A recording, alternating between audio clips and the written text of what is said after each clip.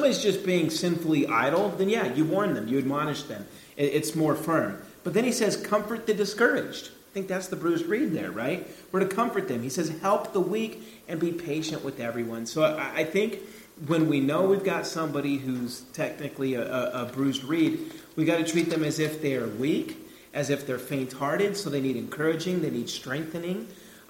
They don't need their head bit off. And so, yeah, we need to minister Christ to them in an incarnational way, as Pastor Josiah said. I want to ask a follow-up on that. Okay, I'm going to make this not necessarily more complicated, but let's put it in our current context. You hear a lot about deconstructing, right? People saying, I'm deconstructing my faith. And if you're not aware of what that means, if you haven't heard about that, deconstructing is people who've been hurt by the church, let's say. So they become disillusioned. Maybe they've been taught a certain way their whole life, right? And then they find out that, hey, this might not be biblical, and then they realize maybe their leaders are abusive, so then they kind of step back from the church for a while, and they're deconstructing. What they're saying is they're breaking down what they've been taught to try to, really discarding it, to try to figure out what's traditions of man as opposed to what's in the Bible. And then they claim that their goal is to end up with a biblical faith that shed all the traditions and stuff that really put them in the situation to begin with. The problem is a lot of these people don't come back to church at all, right? They start to think church itself, they start to think what the Bible actually says needs to be deconstructed. Not everybody that does that, but some people do. So pastorally, how do we deal with that? Because I've seen people, let's say on social media, just go after the deconstructors, really with a flamethrower. And I think some of them probably do need that approach, but there's some people who are just genuinely questioning what they've been taught, and they're not ready to discard the whole Bible, and then somebody just comes and bites their head off. So how does the bruised reed relate to that, in your guys' opinion? I think it's the same approach that you mentioned a while ago. If you look at, for example, Jesus' approach to the woman in the well, she's broken and she comes to him and she's not proud, and Jesus knows how to reach her where she is. He doesn't just cast her down. And then you see the others who are the Pharisees, and Jesus hits them with the law. If you can't do this, you got to be more righteous. You guys can't make it. I think in the same way, the same principle applies where if they're genuinely looking for answers, then we should address that in a way that answers the question. But many times when we do answer questions, we're ready for the next projectile missile to go out, so we're ready to hit them with the next question. And so we have to analyze and seek to understand where they're coming from to see if they're really asking questions to find out, or if they're asking questions in a nuisance kind of a way. What I mean by that is sometimes people will ask questions and they say, I'm just trying to understand, but they're really pushing an agenda, and they're pushing an agenda under the guise of trying to understand, so it's a hidden motive behind it. So I think it would be the same approach, and if they're really pushing a particular position, it kind of take them to the logical conclusion of their view that says, okay, if you say this, and you must say this, and this doesn't accord, so then you kind of take away the ground from them. But again, that has to be done gently as well. Yeah, when you're talking about it being on social media, from what I've experienced, there's a difference between the bruised reed and the weed. And a lot of folks that I come across, they are weeds. They're weeds trying in a sense to work their way up and break apart what is ultimately true and right, just because they do have an agenda, because they don't like certain things. And that is a result of the culture breaking into their ideology. And that's what happens, time and time again. And I had a discussion, kind of a blog kind of discussion with a lady that, she really holds every view that's contrary to the Christian tradition, but yet she identifies as a Christian. And it's just really, really sad. It's really sad. And so there are those that bruised reeds that definitely need that. And there's folks like this individual that ultimately is a heretic. Is a heretic. And those are the kind of people who are saying you stand on the foundation of truth, because one of the issues that we have today quite a bit is that there's no common ground that people argue from on opposing sides anymore. There's I'm going to use the phrase, a metaphysical reality of what is actually true, what is real, right? What we can actually argue from.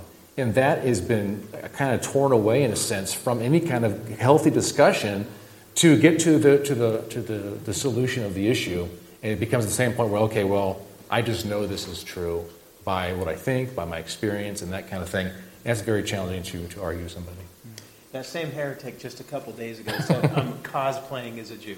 that the liberal Jews get to determine who a Jew is. Yes. And so even though I'm sort of Torah observant, more than most, let's put it that way, and even though I have the lineage, I don't get to say I'm a Jew because other Jews say I'm not because I believe in Jesus.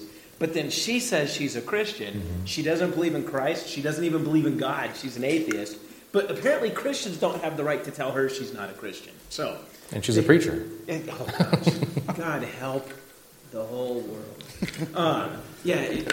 And when you debate her, she's not all there. You're right. That is a weed. That's a wolf, honestly. Yeah. They're all over the place. And so we definitely have to keep our eyes out for them. And I think what you both said, spot on, that, you have some people asking the question in a high-handed way. It's rebellious, right? Mm-hmm. And then you have some people who they're not really trying to figure out what's biblical. They're trying to jettison it. And then you have some people who maybe they start off with a noble quest, but then they're so angry at maybe the abuse of biblical truths that they reject those truths altogether.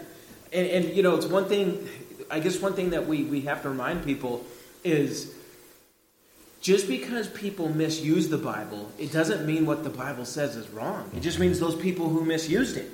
You don't listen to them, but you still listen to what the Scripture says. You still follow the Scripture at the end of the day. And so it's a big thing to keep in mind. Anything to add, Josiah? All right, so I think we got some questions from my kids. This is going to be what undoes me. Okay. So Dessa wants to know if heaven will have absolutely everything. What does she mean by everything? Like gummy bears? She said everything. Anybody want to... I want to see you unravel. All right. Okay, so obviously there won't be sin in heaven, and that's a thing. So there's not going to be everything. And by the way, we're not going to necessarily... Are you talking about heaven like when we die and our ghosts are there? Or are you talking about eternal life in the perfect age to come? Because we'll be on a new earth. You should know that. Did she go to the fundamentals class? She needs to. She says the first one. Oh, okay. So, I have no idea what's there other than God and Jesus and myriads of angels when we're departed spirits waiting for resurrection. And so, does she want to follow up on the eternal state? She just said, she said of course. Okay, thank you. So, one thing we notice is before the fall and after the fall, although there's discontinuity, there's continuity. Talking above a 9-year-old's mind. But some of the things that were there before the fall obviously carried over after the fall. And there's going to be some things that are in this present evil age that will carry over into the perfect age to come. And so a really good book on this is Randy Alcorn's book, Heaven. And he starts asking all the speculative questions. Will there be coffee in heaven? He says, of course. Will there be pets and sports and all that stuff? And he makes a strong argument that we could expect all that stuff will be in the eternal state, yet in perfection. So every good thing will be there. Every cup of coffee will be perfect. It will be perfect. We won't need creamer. That's right. But drink it like you should drink it, right? But yeah, every good thing will be there. No bad thing will be there. Anybody want to add to that? That's good. All right, no hogging the mic. She said thank you. Oh, you are welcome. All right, Edison. Hey, guys. So this is going to be a 3-parter. It's kind of hot. So I'm just going to ask him, and then I'm going to go sit down, and you guys can answer as thoroughly as you can or want to. So who were the wise men or the magi that are talked about during the birth of Jesus? The Bible seems to indicate that they were pagan magicians or astrologers or both. Why did they give 3 gifts, and what were their significance? And overall, why was it important that these wise men were so important that they should be included in the birth account? And Pastor Steve, you have just in case you need to go back for reference. Yeah, he texted me. And the funny thing is I texted him back and said, if you only would have asked me this in 2 weeks. Because I haven't, I have to study that passage to preach it, but I'm one passage before that. And so, truth be told, I have not dived into this. Because I've got a stack of 9 commentaries on my desk that I'm reading for each sermon, and I haven't got to that yet. If I were to take a shot from the hip on this, right? One thing I could tell you is Matthew is very fond of triads, threes. So that's the reason 3 gifts would be mentioned. He does a lot of threes throughout Matthew. He pairs things in threes. Some people have speculated maybe that's what they would need to live in Egypt. You know, it'll cover their expenses. At the same time, Joseph could build stuff, so he could have covered his expenses that way. So, you know, I don't think we could say 100% what it was all about, although I have a feeling there's probably some prophecies that mention those things that are associated with the days of Messiah. Again, I have some studying I have to do on that. You know, as far as are they pagan astrologers, you know, Chuck Missler, which everybody loves his wild antics, but some of it's pretty interesting. He thinks they were like a secret little group prepped by Daniel that then every generation kept prepping from there. That would be cool if that's the case. Again, I have to study it more. The word in its normal sense does refer to pagan astrologers, though. So, if so, why would pagan astrologers be looking for Christ? That's another good question, right? One thing I could tell you is Matthew kind of starts off the book, right, by mentioning the 4 Gentile women and mentioning the Gentile Magi, right? And he ends the book of Matthew, so it's kind of in the bookends. He ends it with the Great Commission going out to the nations. So I think, if anything, it's a like foreshadowing, a proleptic look forward at the fact that salvation isn't just going to go to Israel, but it's going to go to the nations as well. And that's about as in-depth as I could go without having studied it like I want to. And if I end up contradicting myself 2 weeks from now, just know I'm disclaiming that tonight. I think there's a few things we can say pretty succinctly, though, is that it's not very clear if there was 3 precisely. It says that there were some wise men. Oh, yeah, 3 was just a gift. Oh, okay, so the 3. I said wise men. Okay, cool. And it seemed like they were acquainted with the scriptures. Because then when they say they saw the Lord's star, this is what they said in verse 5 of Matthew chapter 2. In Bethlehem of Judea, they told him, because this is what was written by the prophet. And you, Bethlehem, in the land of Judah, are by no means least among the rulers of Judah, because out of you will come a ruler who will shepherd my people Israel. So whoever these men are, they were acquainted with the scriptures. Now, did they say that, or did Herod's experts say that? Well, you're right. That's Herod's experts. Otherwise, Yeah. that would solve it right Yeah, there. yeah. It's like, all right, Missler's right. So yeah, scratch that. But the 3 gifts, the gold, the frankincense, and the myrrh, there are different ways of understanding it, but the idea here were their kingly presence. The frankincense was an act of worship, because the frankincense was fragrant in its nature. The gold represented a kingly price, or it was a kingly material given to a king.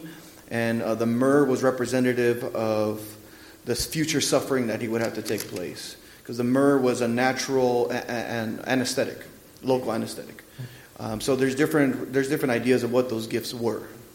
At least if... Yeah, and that would be another foreshadowing, right? So, that's probably exactly what it is for the 3 gifts. Cool. Anybody else? I've heard the same thing about that Daniel was the one who trained them, and that's why they would do that. And like Josiah was saying, that the myrrh was also for embalming, so a symbol of death. And so it's interesting what you said a while ago, too, because Matthew's genealogy does record women that are not Jewish by nature, but they are Gentiles. And one of my professors in a class that was specifically focused on Jesus mentioned, he did his PhD on the genealogies of Jesus. I mean, that was pretty heavy. And so he basically goes through the line, and essentially one of the articles that he wrote was that Jesus came to the to the Jews. And if you see this in John chapter 1, verses 12 through 13, before that he says he came to his own, and his own did not receive him. But to them who did receive him, he gave the right. So those who did not receive him are twofold. One is the Jewish people that didn't receive him, but at the same time his human creation as well. There's that spiritual element and there's that literal one. So the Jews rejected Jesus, so therefore that's that notion of opening it to the Gentiles. But it's interesting that in Matthew, they record the women who are pagan descent, as well as with these guys. If the question says why were pagan people allowed or important to be mentioned, that's kind of an affront to the Jewish people too. Look, you guys were the ones who were supposed to usher the good news. You were supposed to bless the nations. You were supposed to be that grape shoot that wasn't supposed to be wild. You went wild, so you kind of gave your spot away. So now here it comes. I'm going to bring my son. And then this points to the fact that, look, even people that are not Jewish come into the family. And if you even look at Jesus' words elsewhere, when that, I think a Syrophoenician woman is there at the table and she says, please heal my child. He says, no, I came to the Jewish people first. And she says, but even the dogs eat the crumbs. And that kind of, again, opens it up to the Gentile people too. So, yeah. And that's an interesting account in and of itself, because he actually starts off and says it's not right to give what's for the children to the dogs. And then she answers faithfully, which is very interesting. Yeah. I mean, that's perfect. There was something you said about the... So the Magi, right? The pagans, if they were pagans, or maybe they were Daniel's dudes. But I said Daniel's dudes. It's a bike club.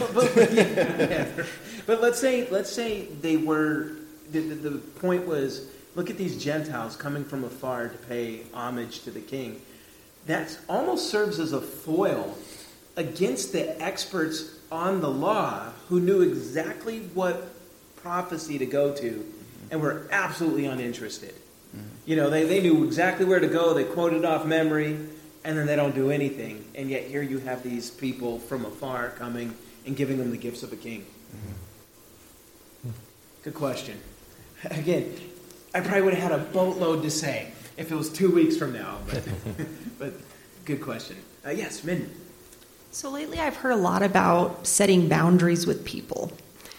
From different people that I've just kind of wondered the biblical understanding of actually setting boundaries and how most of the time it can be an unbiblical approach. So I was just wondering if you guys could speak to that. Bad company corrupts. That's a boundary. Yeah. Yeah.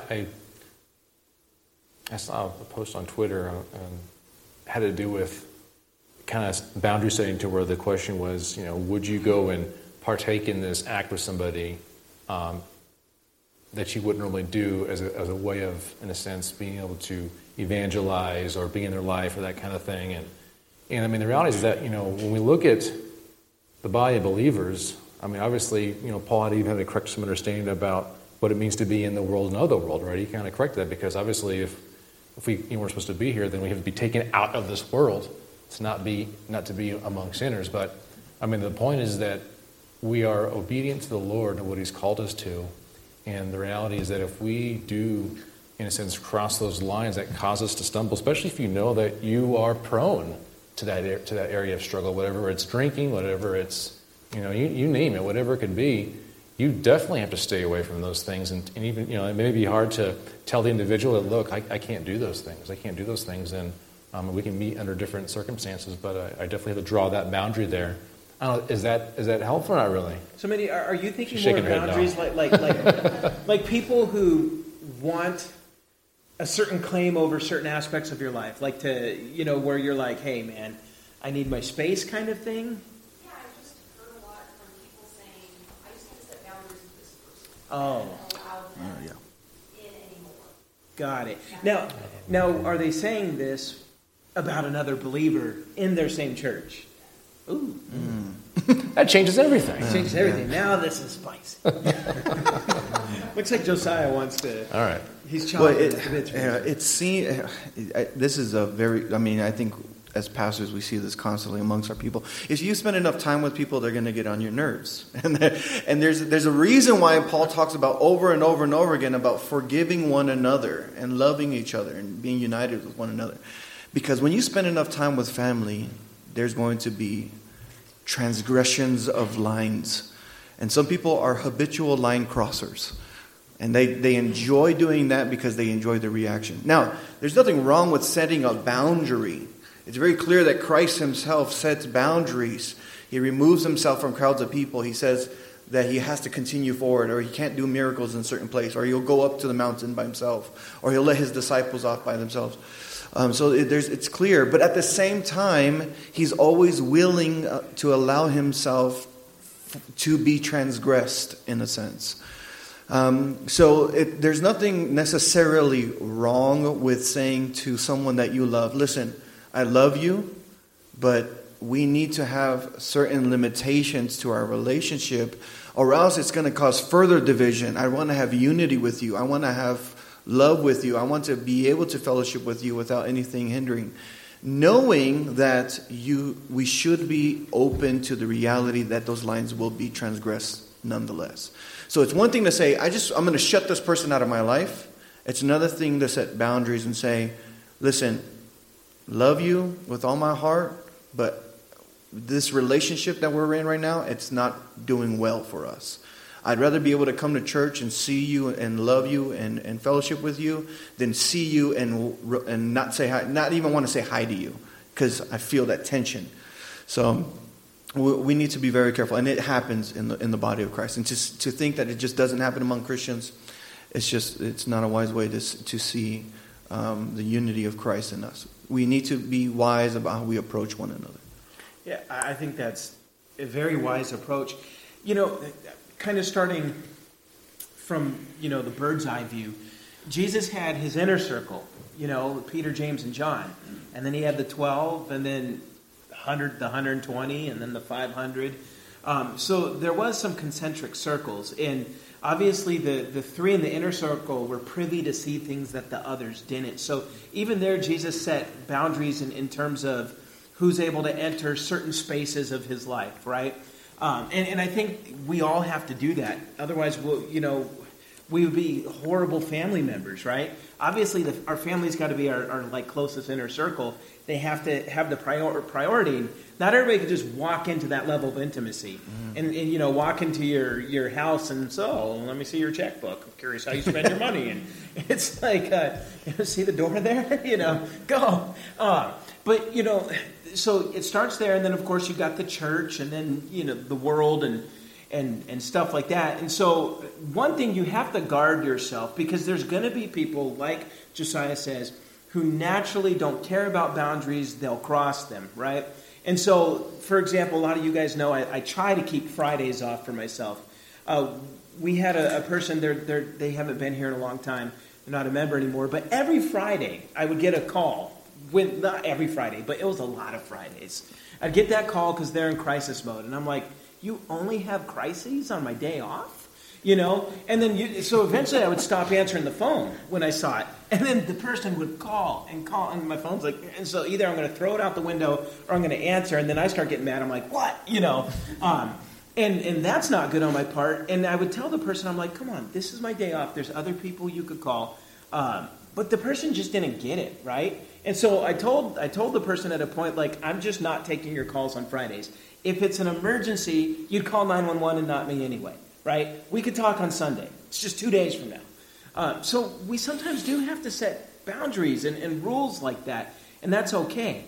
What's not okay, though, is to look at someone in the same body because they've done something that's offended you, even more than once, because Jesus says we're to forgive our brother 70 times, 7 times. You can't say, this person's annoyed me this many times, therefore they are cut off from me. I'm going to act like for my own well-being. That's all psychobabble, right? I have to have my own mental health. And so for my own mental health and my own safety, I have to have a space where this person's just not welcome into my life.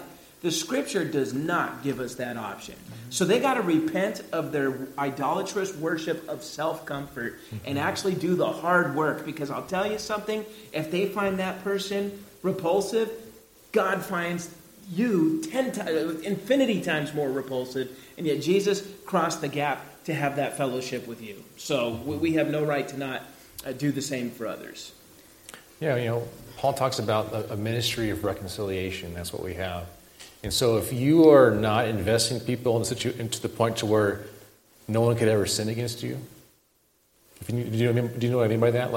If it's basically there's people that you will never ever talk to, really, there's never an opportunity that person will somehow transgress you because they have that kind of relationship that you revealed yourself to them as a good friend, And if that can't happen, it's because you've consistently insulated yourself from everybody around you, and you create your own boundaries, and that's just definitely not in the place that we're supposed to be at.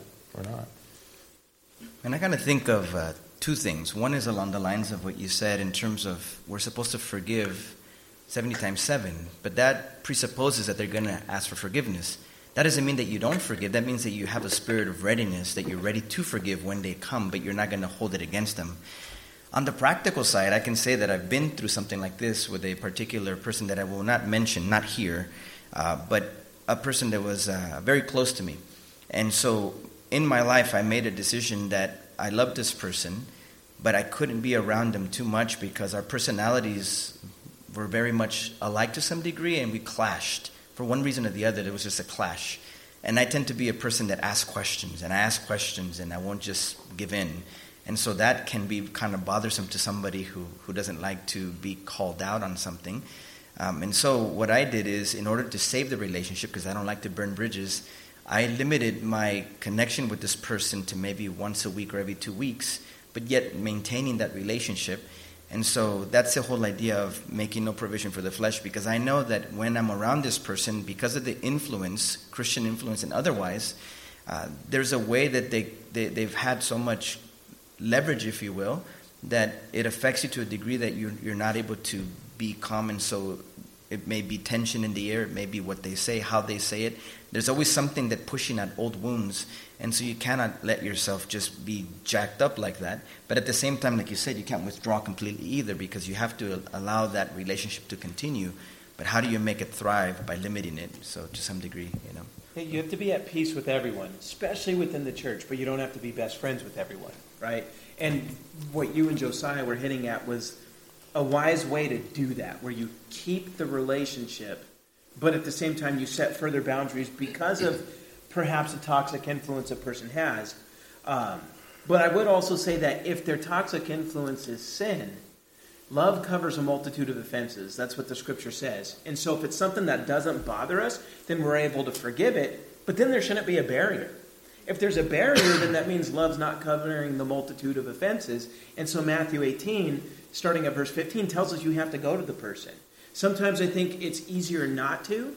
And so we'll say love covers the multitude of offenses, but then we use that as the excuse to keep them away. I don't think that's the right way either. So I kind of take the approach, I don't have to be best friends with everybody. There's going to be people I jive with better, but I'm going to show love and respect to everybody. And if there is somebody who is spitting toxicity into my life, then no, I have no choice but to Matthew 18 it, unless it really doesn't bother me, and I could treat them as if they never did that, if that makes sense. Yeah, it's a complicated question, it is. Right? It's a good one. Yeah, it was a really good one. Very practical, because I think all of us struggle with this. Mm-hmm. Good old Albert. He's telling me he's struggling with me right now. You know. All right, so Frank. Good evening. Good evening. Very powerful German voice. Yeah. I have a question. In 2 Corinthians 5, Paul was saying that we would prefer to be away from the body and at home with the Lord. When I was reading in the Psalms, I came across Psalm 30, verse 9, where it says, "What gain is there in my death? If I go down to the pit, will the dust praise you? Will it proclaim your truth?" I didn't quite know how to reconcile it. Is it? You said Psalm 30? Psalm 30, verse 9. Yes. So, believers in the Old Testament and New Testament, are they in the when they die? Are they in the presence of God, or why is he saying, who will give him praise when he would be dead? That's a good question. Thank you. I know what I'm thinking, but do you guys want to go first? I don't want to be a ball hog. Is the question about New Testament believers or Old Testament saints? Now, I was just wondering why the psalmist was saying, hey, it almost sounds like it, and I'm not necessarily assume it, but it almost sounds kind of like, if he would die, then he would cease to give thanks to the Lord or praise. However, if, we take Paul's, a view that he would rather be absent from the body and present with the Lord, he would be in the presence of God. And I would assume that the thanking and praising would continue there. So I guess the question is, Old Testament believers, were they, when they die, are they right away in the presence of God, or not? Good question. That's a good question. So if we look at Paul, Paul is a Pharisee of Pharisees, right? He never stopped being a Pharisee. That was his thing, but he's a Christian. So the line of thought continues from beginning to end. It's still the same notion. I think what the psalmist is talking about is in terms of his life. If you look at Psalm, I think it's 88, it doesn't end good. It ends bad because he's left in the darkness. And a lot of the Psalms are expressing our emotions. And so sometimes they're not making the distinctions that we're seeing Paul make. Paul's very clear here that he's making a distinction that he wants to be with the Lord because it's better, right? Because at his presence there's blessings forevermore. And to see the Lord would be amazing. But he's also torn because he wants to stay to continue the ministry because it's going to be beneficial for the church. In the case of the Psalms, I don't think he's making a statement of the afterlife. I would say that the afterlife, they are in the presence. Obviously, it's the idea of being in Abraham's bosom that Jesus appeals to when he's talking about Luke, the rich man, and Lazarus. But in this case, I think that the psalmist is not appealing to the end life. He's more so speaking about present now. Because if you look at, for example, in I think it's Solomon, I don't remember if it's in Ecclesiastes, but he talks about that whatever he does, he's going to do to the best of his ability. And while there's ability to work, do it now, because when he's dead, he can't work anymore. And I think that's that notion that he's speaking about his existential feeling now, that if I die, I can't praise you because I'm dead, right? But he's not making a claim to the spiritual nature because they had an understanding of the resurrection, or at least being in the presence of God. So that's what I would say. Yeah, what I would add to this is, progressive revelation, right? Abraham didn't know what we know, right? Neither did Moses. I mean, God increases the mountain. So what you see is, by the time of David, you have this general understanding of the afterlife is it's being gathered to my people, because that's what Genesis says. David knew that his dead child, he would be able to be reunited with him. In his death. So there was this, that they understood that Sheol, or Hades as it's called in the Greek, it's kind of the shadowy, nebulous place. They know that both the wicked and the righteous would go there in the Old Testament. But they also understood that it's going to be a little different for them. And this all gets fleshed out. And by the time we get to Jesus, he says there's two chasms. Abraham's bosom, where the Old Testament saints go. And then you end up with where the wicked goes, where the rich man does. So what I would say is that prior to Christ's resurrection, I don't think the Old Testament saints went straight to the presence of God. I think they went into Sheol. When Samuel's ghost is brought back up, he comes up, from below. And so I think you see that stuff. I think in the historic creeds, there's a point to Christ descending into the place of the dead to set the captives free and bring them up. And I know not all modern evangelicals accept that, but I've come to accept that the creeds were probably right on that one, because I was fighting it a few years back. And I'm like, that's not what 1 Peter means. But, the thing is, there's probably something to that. So, when Paul's writing, this is post-resurrection. Yeah, to be in the presence of, to be away from the bodies, to be in the presence of the Lord. David wouldn't have had that expectation.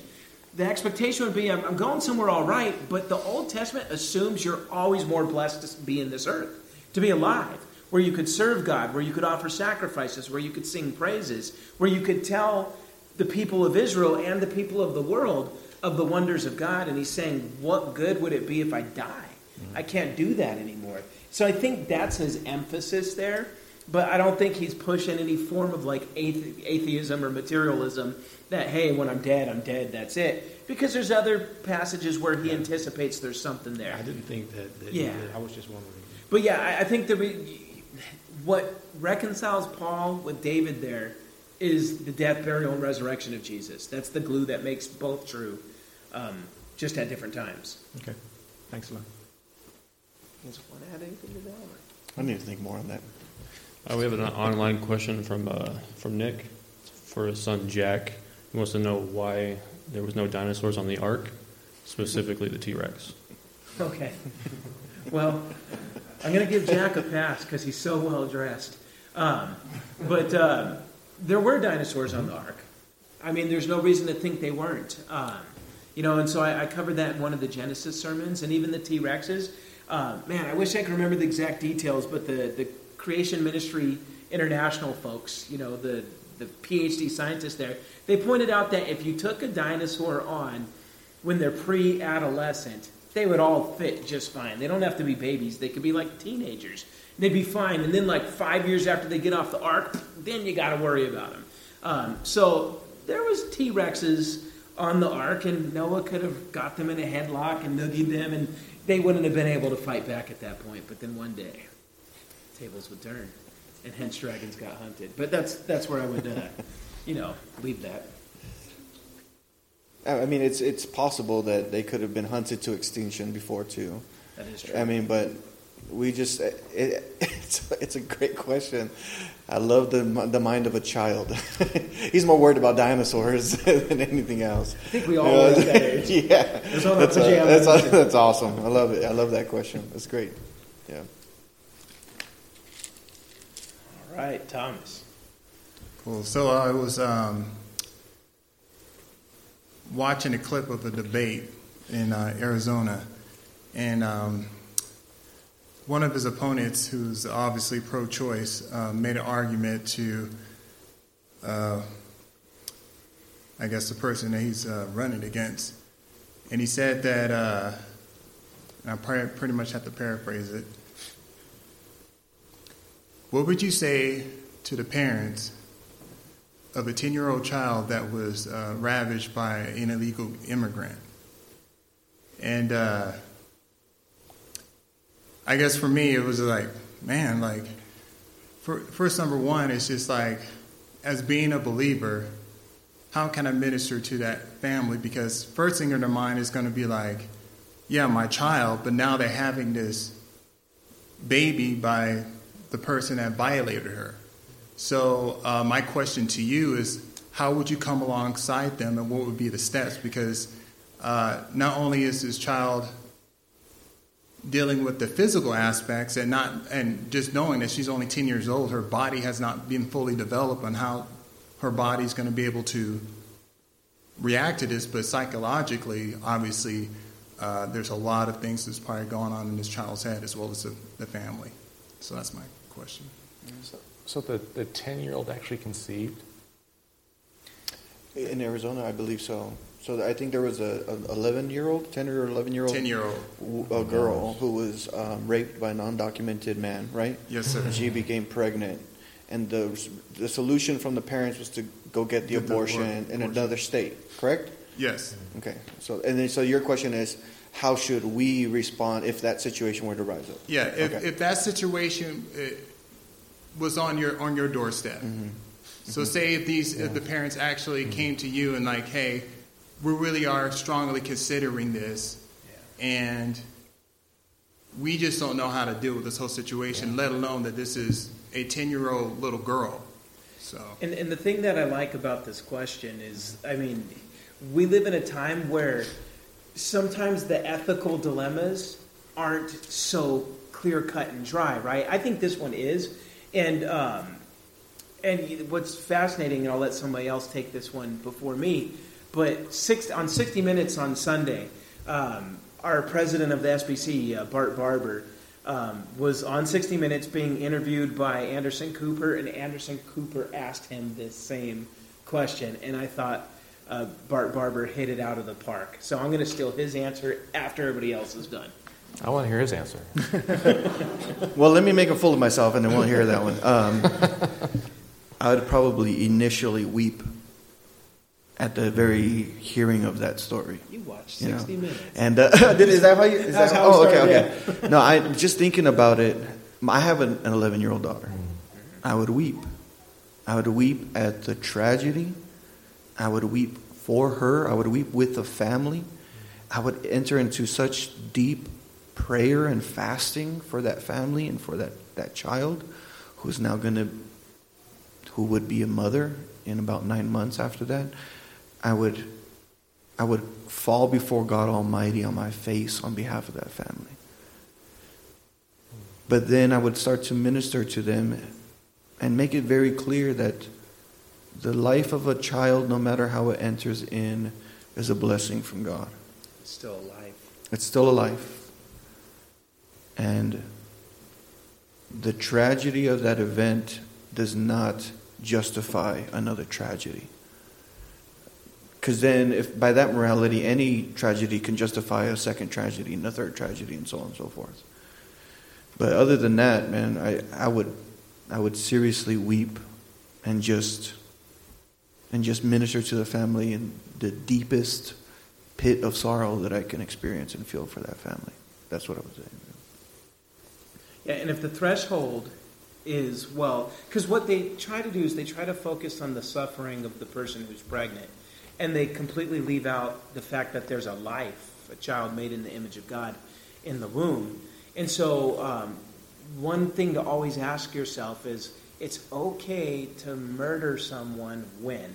And then you try to fill in the blank, right? And again, I picked the word murder because, kill, if somebody's breaking into your house and they're trying to kill you and you take them out with self-defense, that's not murder. That's just defense. But to deliberately end the life of someone who is no physical existential threat to you, right? And I understand the left wants to redefine existential threat, so we have to keep that in mind, but it would be murder, right? And so you could follow this logic. Okay, let's say I have to take care of my parents and they've lost the ability to function and it's costing way too much and it's ruining my psychological well-being, to use the terms of the world, and it's wrecking my marriage and all that kind of stuff. Well, now harm's happening to me. Is it okay for me to terminate my parents in one of the states like Washington that allows euthanasia, right? And so the point is, it's the exact same ethical scenario. It's just now you're dealing with someone out of the womb versus somebody in the womb. You're still dealing with people who are suffering. And so just understand that when the question is asked this way, it is always asked in a way that omits the life that's in the womb. So the first thing you have to do before you even answer is introduce that into the equation. Okay, this isn't just suffering, which is bad as it is for the 10 or 11-year-old. There's also now a life involved, right? So we have to weigh this out. And I think the weeping part, I mean, you've got to minister to the people, that's for sure. Anybody else before I add Bart's last part? Along the lines of what you said, one wrong never justifies another wrong. It never does. So, I mean, that's just a tad bit. Yeah, and so Cooper was incredulous. Like, even at he was like, because Bart pretty much said the same thing, that I would weep with them, I'd pray for them, I would get as many people in the church to minister to them consistently. He's like, but we are convinced that is a life that's in that womb. And so we can't kill that life, right? And so then he came back, but this is a 10-year-old who's, and you're going to have a 10-year-old go full term. He's like, it's not ideal. We want to create a world where 10-year-olds don't ever get pregnant. But we're in a world where, unfortunately, that's happened. And the fact is, that is a life, right? So we want to take care of the 10-year-old or 11-year-old, but we also want to preserve that life. And it's hard, it's not easy, but we will do the best we can to take care of the girl and take care of the baby. And I thought that was the right answer. And Cooper didn't like it, but he couldn't really push back anymore after that. And I thought it was just a faithful answer, because a lot of times when our religious leaders get put on the spot by a major media figure, they almost always start hot dancing, as if their feet are getting shot at. And he was gentle, but he was to the point and answered it exactly as it should have been. Thank you. Small town Texas pastor. He owns 10 cows too. I'm telling you, he's the man. All right, Rachel. So Dessa has another question. She wants to know how God can control everything and everyone all at once. Was that for the Infinity Gauntlet? He just snaps the tap of his power. So, that's a good question. So, we want to define control. So, control, do you mean does God, in a sense, supernaturally intervene in everybody's bodies and move them how he wants them to? Yes? Yes. Well, he doesn't do that. He doesn't do that, right? For example, when you're sneaking to watch cartoons when you're not supposed to, God's not controlling you to make He's you not do doing that. that. He's not doing that. So yeah, it's a very good question. It's a very, I guess you'd say, technical question. There's a lot to it, but how we would understand that is that we know that the Scriptures speak of God decreeing His will. Whatever He wants to happen is going to happen. But it's in such a way that when God has determined for something to happen, that those events transpire through the free choices of human beings. The person wants to do that. No one's ever forced to do something they don't want to do it. Now, ultimately, as in the situation with Jesus, right, He was delivered up by God, but it was through the hands of the evil men that wanted to do that. So their actions of doing what God wanted was evil, but God's actions of doing the same thing were for good. And so that's where we kind of want, in a sense, really just kind of stay there. You're trying to go too far, you really get into all kinds of really kind of thorny things. But so in a sense, again, we do make choices, right? We do make choices, but God has determined that these things will come about by His will, and it's always good. And I think Genesis 50, verse 20 is really the lens to look at of one single act. That from one side of the coin, it was evil. From the other side of the coin, it was for good. Hadessa. Oh, I'm sorry. I was going to say, think of a book. If you're the author of a book, you're writing what's going to happen, right? And you're the one with the master plan in the book. So you're writing what's going to happen. And then you're making the characters. You got the good guys or the protagonists and the bad guys, the antagonists. So you're giving each one a life. Everyone has their own thing. So as you're reading the book, you're getting into the book and you're seeing how the bad guy's doing something bad and the good guy's doing something good and something's happening. Well, God is that grand author, and He's written the book, right? So that's why everything is going along the way it's going. But then these characters are doing their part too, so they're acting in there and they're working it out. And then if you think about how everything else happens, this is a little bit different from free will and stuff, but think of Jesus as the glue that holds everything together. Nothing can exist because by itself it depends on God, right? God is the creator of everything, and so nothing can exist by itself. Imagine if we didn't have gravity, we just kind of dissolve. But if gravity was too strong, we'd collapse. But Jesus is the glue that holds everything together so we don't float out. My heart keeps pumping. My blood keeps flowing. My eyes keep seeing. And I keep breathing. I'm not controlling my breathing, but I'm breathing. And if I try to stop breathing, I'll stop breathing again. I'll start breathing again. See, so it's pretty cool how God controls it by giving us that ability. Not ability, He just does it. But then, again, we're doing it, but then He's doing it. It's kind of interesting how it works, you know? And I like the book example. There's no example that's perfect, but I like that one.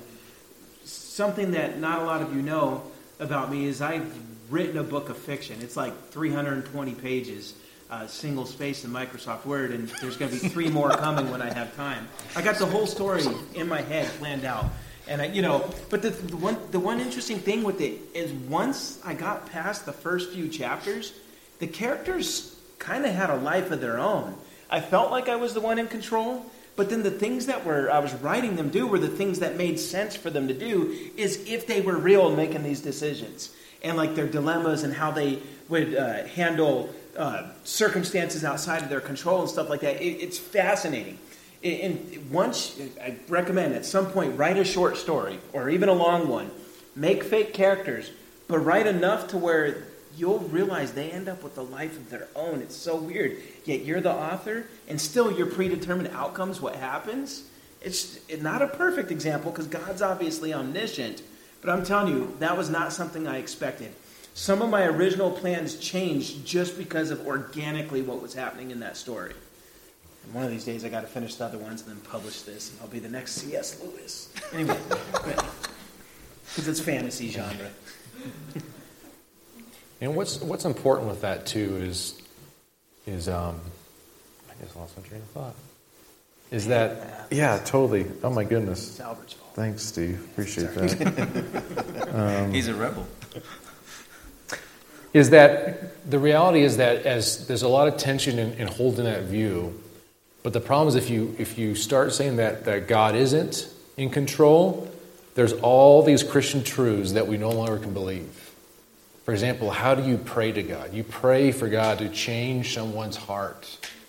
You don't say, God, I hope by His free will He decides to choose you one of these days. Like, we don't ever pray that way. In the Scriptures, you look at the prayers in the Bible, They pray. Those prayers are one of the strongest sections of Scripture of showing God's sovereignty over human choices. And so, like I said, if we go to the opposite side, we lose so many Christian truths that we depend on and rely on to get by moment by moment.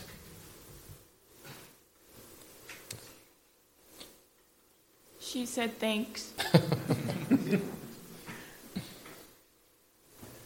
All right, we got some more time. All right, sweet. We got one from YouTube again. One of them I'm going to purposely skip because they're asking a Revelation one. Perfect. Yes. But Steve did a whole series on memo. Revelation, so go check that out. It'll only take you a long time. Yeah. This was from Alina, who's here, but I think she was a little embarrassed, so I'll ask it. What's your take on deliverance ministry and its soul ties biblical? Did I say it right, or? So, are you familiar with soul ties? So the idea here is that when a man and a woman sleep together out of wedlock, is that what you're talking about, soul ties? Yeah. Okay. So when they have sexual relations outside of the covenant of marriage, something mysterious happens in the soul of the man and in the soul of the woman that you kind of semi-unites them, so that there's a certain element of like spiritual effect that happens. And then it could be trauma related, it could be relationally, it can be emotionally, it can be mental, but something still ties you to that person. Is that somewhat of a different? Because I've heard different kinds of soul ties, but that's one of them. Okay. All right. I've never even heard of this. Is there a book on it somewhere? No. I mean, I'm sure there is, but I haven't read it. I've only heard this in certain like charismatic apostolic ministries. And the idea of deliverance ministries is like if someone is undergoing some kind of generational sin, or maybe is experiencing some kind of spiritual turmoil like addiction or depression, anxiety, or all these other things, you can pray over someone, fast for them, and deliver them from a specific addiction or some kind of spiritual torment or demonic oppression or something like that, right? Okay. That I just want to kind of define what those things are. Yeah, no, that's... thank you. I've never even heard of this. Yeah. So I took a class at my previous seminary, and it was led by a missionary, a psychologist, and a biblical psychologist, not like ACBC, but from Rosemead. It was at Talbot, and then by a New Testament scholar. He wrote his dissertation on, I think it was the magic in Ephesus, and where they did a lot of that kind of stuff. And this makes me think of a few things. When you look at the whole notion of physical consummation relation, there is a physical dimension, a spiritual dimension, an emotional dimension that happens. For example, when you look at it neurologically speaking, there's this release. Think of when a mom is breastfeeding the baby, they're releasing oxytocin. It's a neurotransmitter. It's called the bonding neurotransmitter. So at the biological level, there is a form of attachment that happens. It's biological, but we're not just physical. We're psychosomatic, we're soul, spirit, right? Whether you're dichotomous or trichotomous, soul, spirit, body, or soul, spirit together, body, doesn't matter. But the fact is, we're not just a piece of meat. We're psychosomatic, but we're emotional beings. So there's an interesting element that the physical does create some form of attachment. That's also an issue we see with people who are in relationships, be they abusive or not, premarital or not, even within your own relationship. But there is that once consummation happens, there is that attachment that happens, if you will, at the psychological level, the emotional level, the physical level, and some would say spiritual level. And one of the things that Josiah mentioned is when we were looking at this, there are some prayers, some of them are charismatic in nature, that they elevate the gifts of the Spirit so high that they have their own spiritual deliverance ministry. And we do see exorcisms happening in the Scripture. They tend to be different. But along the lines of this, one of the professors there that was a missionary to Papua New Guinea, he actually prayed like this, and even some other guys that were missionaries all over the place would mention that they would pray over generational sins. They would pray over any particular sin. Let's say you're dealing with depression or some type of addiction. It didn't mean that it was going to go immediately, but it meant that there possibly, this is what they would say, there was possibly some type of a spiritual connection or demons, not, what's the word? Not, help me with the word, guys. What is that word? Possession. Thank you. Thank you. I saw the head go like this. I'm like, oh, it's possession. No, I'm just kidding. Can't read your mind, man. In the name of Jesus. All the bodies go down. I'm You just delivered me. But there was no possession, but oppression and torment. And we know the scripture says that we get tormented. Look at Job. Job was tormented and he was oppressed. So as Christians, you have a target, not only from the world at the physical level, but our war is against the principalities and powers, right? So we see that element here.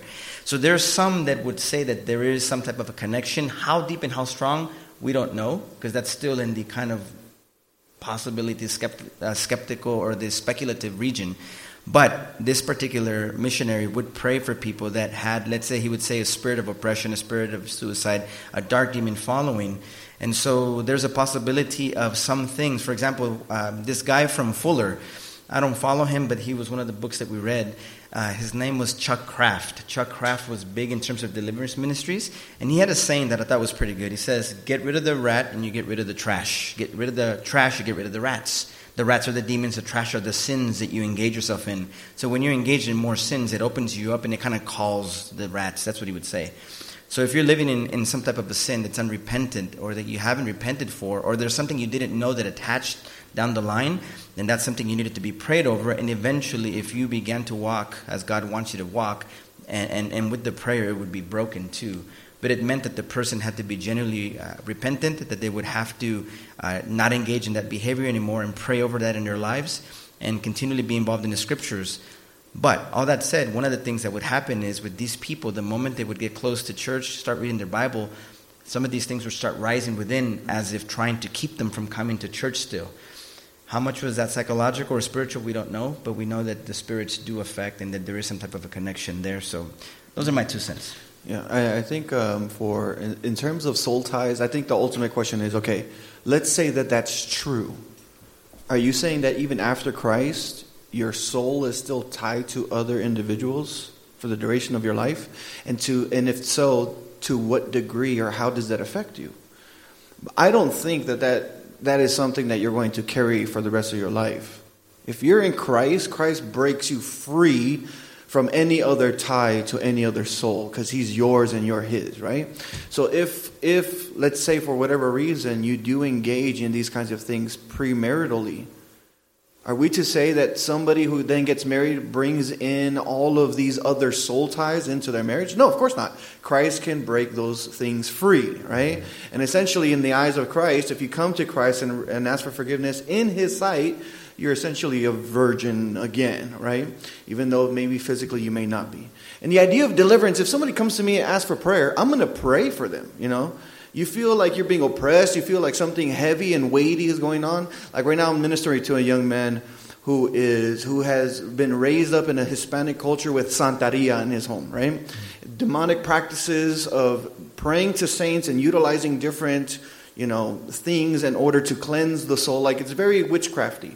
Very witchcraft, right? And now he's born again, following the Lord, but he's experiencing demonic activity in his home. So if he comes and prays, or comes to me and says, "Hey, can you pray for my family, my wife and my home?" And I'm like, what am I going to say? No, of course I'm going to pray for them. I think the danger is with deliverance ministries is that they tie everything to a spirit, or they tie everything to some kind of demonic presence. So they'll say things like, the spirit of poverty. And it's like, no, there's no spirit of poverty. Well, the spirit of anger is over me. No, it's like, no, you're angry. You need to repent. You don't just pray that the spirit of anger get away from me or something like that, So I think we have to be very wise and very careful on how we talk about specific sins and demonic activity. Yeah, I was going to pretty much say that the people running those kind of ministries tend to see a demon behind every bush. And so sin's no longer you. It's this demon of fornication or this demon of pornography. And so you have to bind it. And so you go to the guy who's got the really giftedness of the Holy Spirit, and he can set you free. And I guarantee there's always a money trail that follows these kinds of ministries. Mm-hmm. And so usually when it comes to things like that, it's just sin, right? And the Bible tells us how to deal with it. You put off the old man, you renew your mind with Scripture, and you put on the new man. And that'll take care of the stuff Carlos was talking about with, the brain and all that kind of stuff. And it will, take care of what Josiah is saying, where you're not blaming everything on a demon. And, I was kind of thinking like a Sadducee for a second. You know how they, come to Jesus. So a man marries a woman, and then he dies, and then she marries the brother, and the brother. Well, I'm almost thinking the same thing. So are they saying if two people fornicate, but then, like, they move 1,000 miles from each other and both actually marry someone, that their soul's actually tied to the person they fornicated with rather than the marriage? It just it's very strange is all I'm saying, right? And there's no biblical chapter or verse that's going to support that idea. So I think people just try to make problems more complex than they really are, and then they invent solutions that don't even solve a problem that's not even a real problem. So yeah, it just doesn't make any sense. But good stuff. Thanks for educating me on this. Interesting. All right, so we got time for a couple more. Okay. So Dessa basically wants to know, I think, how God's power manifests itself and if he uses magic at all. You want to give Aquinas' answer about egressions? On magic? That's funny because I can't recall what he said on that. But, we've kind of already talked about it a little bit, but when we think about God's power, and Carlos said talking about Jesus upholding all things by his power. He's the glue to everything, in a sense. And so what God does is that, we believe that Scripture tells us that our days are numbered. All right? We all have a certain time, place, date that we are going to die. How does God ensure that, in a sense? Well, he has to be everywhere present. He has to know exactly how your heart is functioning. He actually has to uphold your heart to make sure it's functioning. Let's say, for example, that you were to get medicine, but God has determined that you are going to die by a heart attack. He will make sure that the medicine that works for everybody does not work for you. All right? And so when we think about God's power and how he interacts with the world, one, we also don't want to say that God intervenes. Right? God is not some kind of distant deity that he kind of now inserts himself. He wants to kind of change things up and move things around. He's always fully present to it. But what we would say is that God manifests his power from the standpoint of like how we have life, what we're doing right now. He sustains all things. And so his presence, in a sense, he activates that by his power. And so you obviously can't put your hand on it. You can't, in a sense, study it. But we do study it, in a sense, by the created order that he has made and how he actually governs it. So I don't know if that's a helpful answer or not. But. And if you mean magic as in like the conjuring of spells or some kind of like magic wand or something like that, I don't think that's how God operates. God's eternal decree has already set all things into motion. So when a miracle takes place, God is not like conjuring a spell to make it happen. It's just already part of his divine decree and his providential plan. Yeah. But we also don't want to see like to what some people think too. It's actually kind of a misunderstanding. Is that I think about God is the one that set things in motion, right? It's not that he kind of like, pushes the ball, then it just kind of gains momentum and keeps going. He's actually the one that causes all things to carry out. He sustains, he gives power, he gives energy, he gives all that to us to sustain everything, to carry out his will.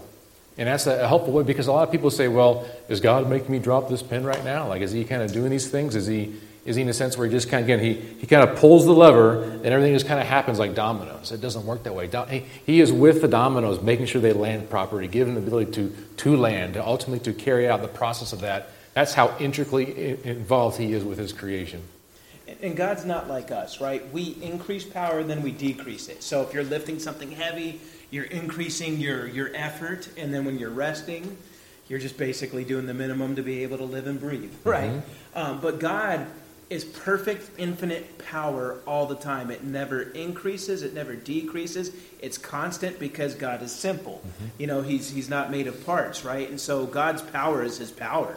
It's never less. It's never more. And so, but we experience it from our human standpoint in being in creation where it does look like he increases it and decreases it. Like when he split the Red Sea, right? What was that? Well, it's not like God had to, work up a storm there. It's just the way it works is his power is always there. It's always infinite. So like the medieval theologians would say it's egressions, where God will then take that power that's always there and break through. It will hit a certain point, and it will be seen, it will be felt, and then when he's done with that, it's not like he's removing his power, he's just removing the egression. And again, I don't know a simpler word to explain it, but it made a lot of sense to me, because from our perspective, it looks like God rests and then acts. Rests and then acts, but he doesn't, right? He's pure act. And so his power is always pure, it's always there, it's always infinite. We just perceive it when, again, he manifests it into our experience, into our world, and into our life. Yeah, like the rays of sunlight, they shine on this earth, and depending on the kind of material it is, it responds differently to it, right? So there's always the light shining, right? But dead flesh is going to burn and rot. Human tissue, like us, is alive. It's not going to burn and rot. It's going to burn. It's going to feel a different type of effect from that. So in a sense, like he says, that God's power is always going out, but depends on the creature, on the composition of the creature, whatever that physical element is. It's going to respond differently based upon what it actually is. Maybe Hadessa, maybe I'll give you another one too. So let's say you're praying for somebody, and they still don't believe, and the Bible says that all of us are dead, right? And dead people can't make themselves alive. And then all of a sudden, one day, that person you've been praying for believes. They didn't do it. That was God's power that made them alive. And so you see God make them alive. That's another way to see God's power, where none of us could choose to believe because we were dead, right? And so we have to be made alive. And so that's another way that we can see God's power. So pray for somebody and give it time. God will do his work, and then they believe, and you can see that's God's power too. That's the evidence. Good question. Thank you for the question. And so last question will be Jasmine. This will be the final one for the night. So I do have 3. Oh, 3. This will be the final 3 for the night. Only get one. I've got a 12-parter. The first one was, how would you explain to a Catholic that was hurt by the church, and they kind of just don't believe that church is necessary? So, but they don't kind of identify as Catholic anymore because they were hurt, so they kind of just draft it away altogether. Yeah. Thank you for only asking one first. Yeah. I would, ultimately is that obviously Roman Catholicism has a different perspective of the church, right, than what we would look at it, right? Because from Roman Catholic teaching, ultimately Christ isn't the head of the church as we believe. Scripture teaches that Christ is the head of this church, right? And so there's the emphasis on explain that person what church is about and take him to the Scriptures. Say, this is what the Bible teaches about the church. And also, I also talk to him is that don't let an experience at this church keep you from a relationship with Christ. Like, you always want to get it back to that, right? About who Jesus is, and the fact is that you belong to him, right? You belong to him.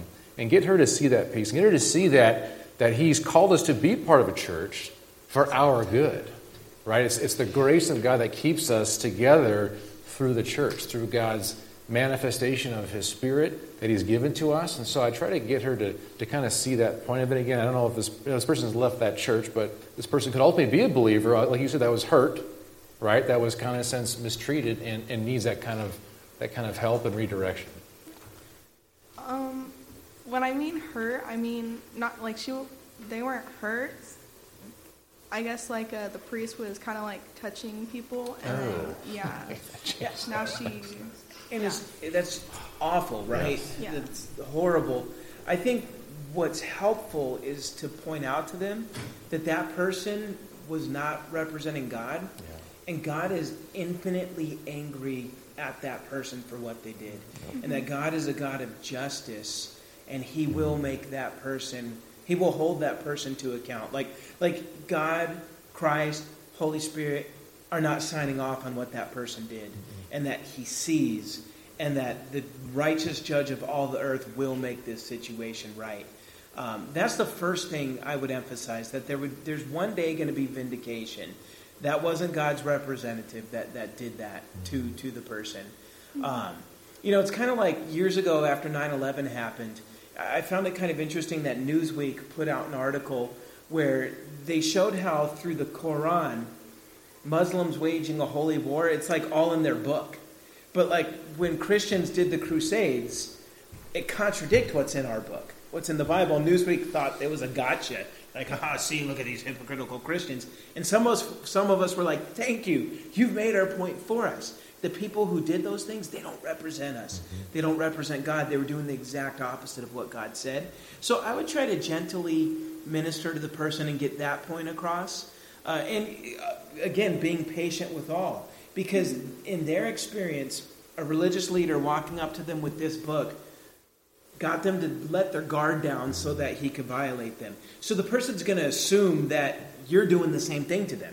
Oh, you're coming to me with this book, you're going to get me to lower my guard, and then the same thing's going to happen again. So you got to be patient, knowing that there's that trauma and all that, but just be that righteous representative of God, and in the course of time, I think they'll see.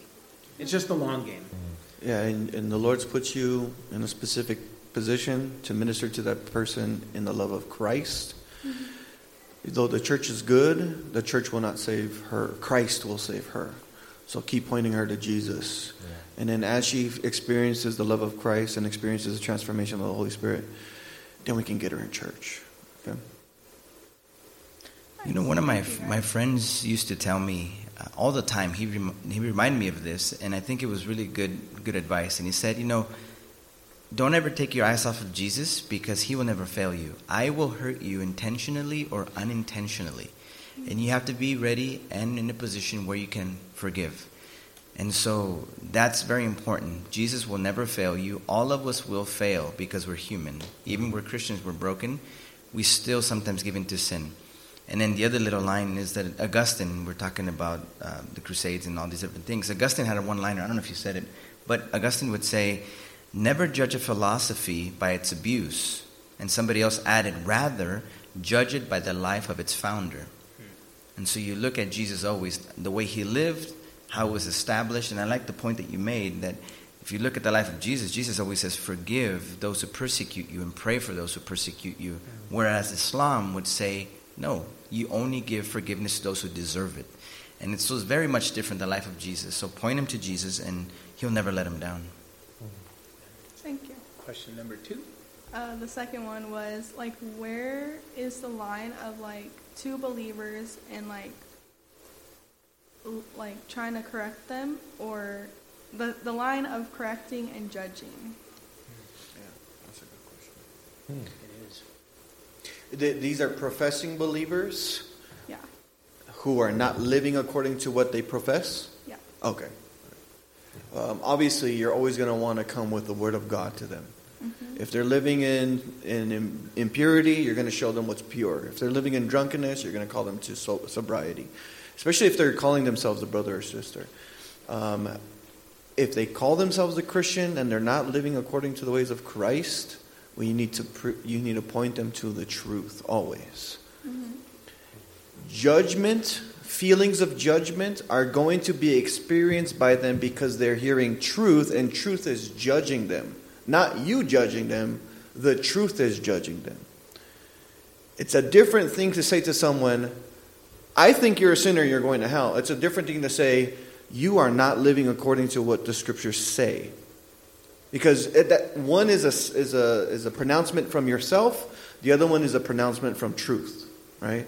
So we always want to go back to the Word of God to any person who calls themselves a believer, because then when they hear the truth from the Word of God, they're going to either be convicted or they're going to be prideful and dig in their heels. That's perfect. Mm-hmm. Third question? The third one is, can you guys do this again, but give us ahead of time, you're going to do this? Yes. Okay. You're not the first one to ask that.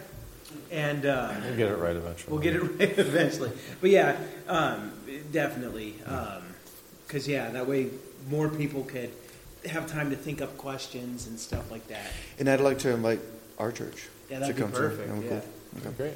Yeah, because you just heard about it this morning. Yeah.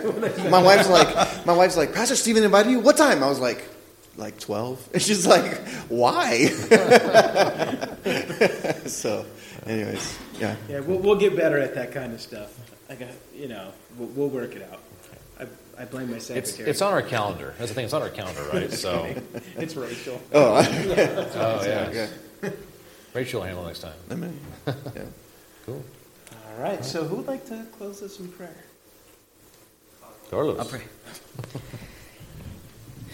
Father in heaven, we thank you so much for giving us this time together, Lord. Thank you for bringing us here safely, and thank you for allowing us to engage with these questions that we could answer, Lord, according to your scriptures. I pray, Father, that anybody who heard them, Lord, would be encouraged, challenged, convicted, and they would ultimately see that everything that we do points back to you, Lord. So bless us as we go throughout the week, Lord. Bless everybody here. Remind them that you are their God and that you sent Jesus to die for their sins, and you rose him up on the third day to give them life. And if anybody doesn't know that, Lord, I pray that you would make it very, very much known to them, Lord, and that you would give their dead hearts a beating, flesh, real-life heart, Lord. So thank you so much, Father. We praise you for your goodness. Thank you that you've never left us without an answer, but that you are the revealer, Lord. You are the healer, and you are our God, and you are our Abba. We thank you so much, Lord, and we praise you and ask that you would be glorified in everything that we do. In Jesus' name, amen. Amen. Amen. All right.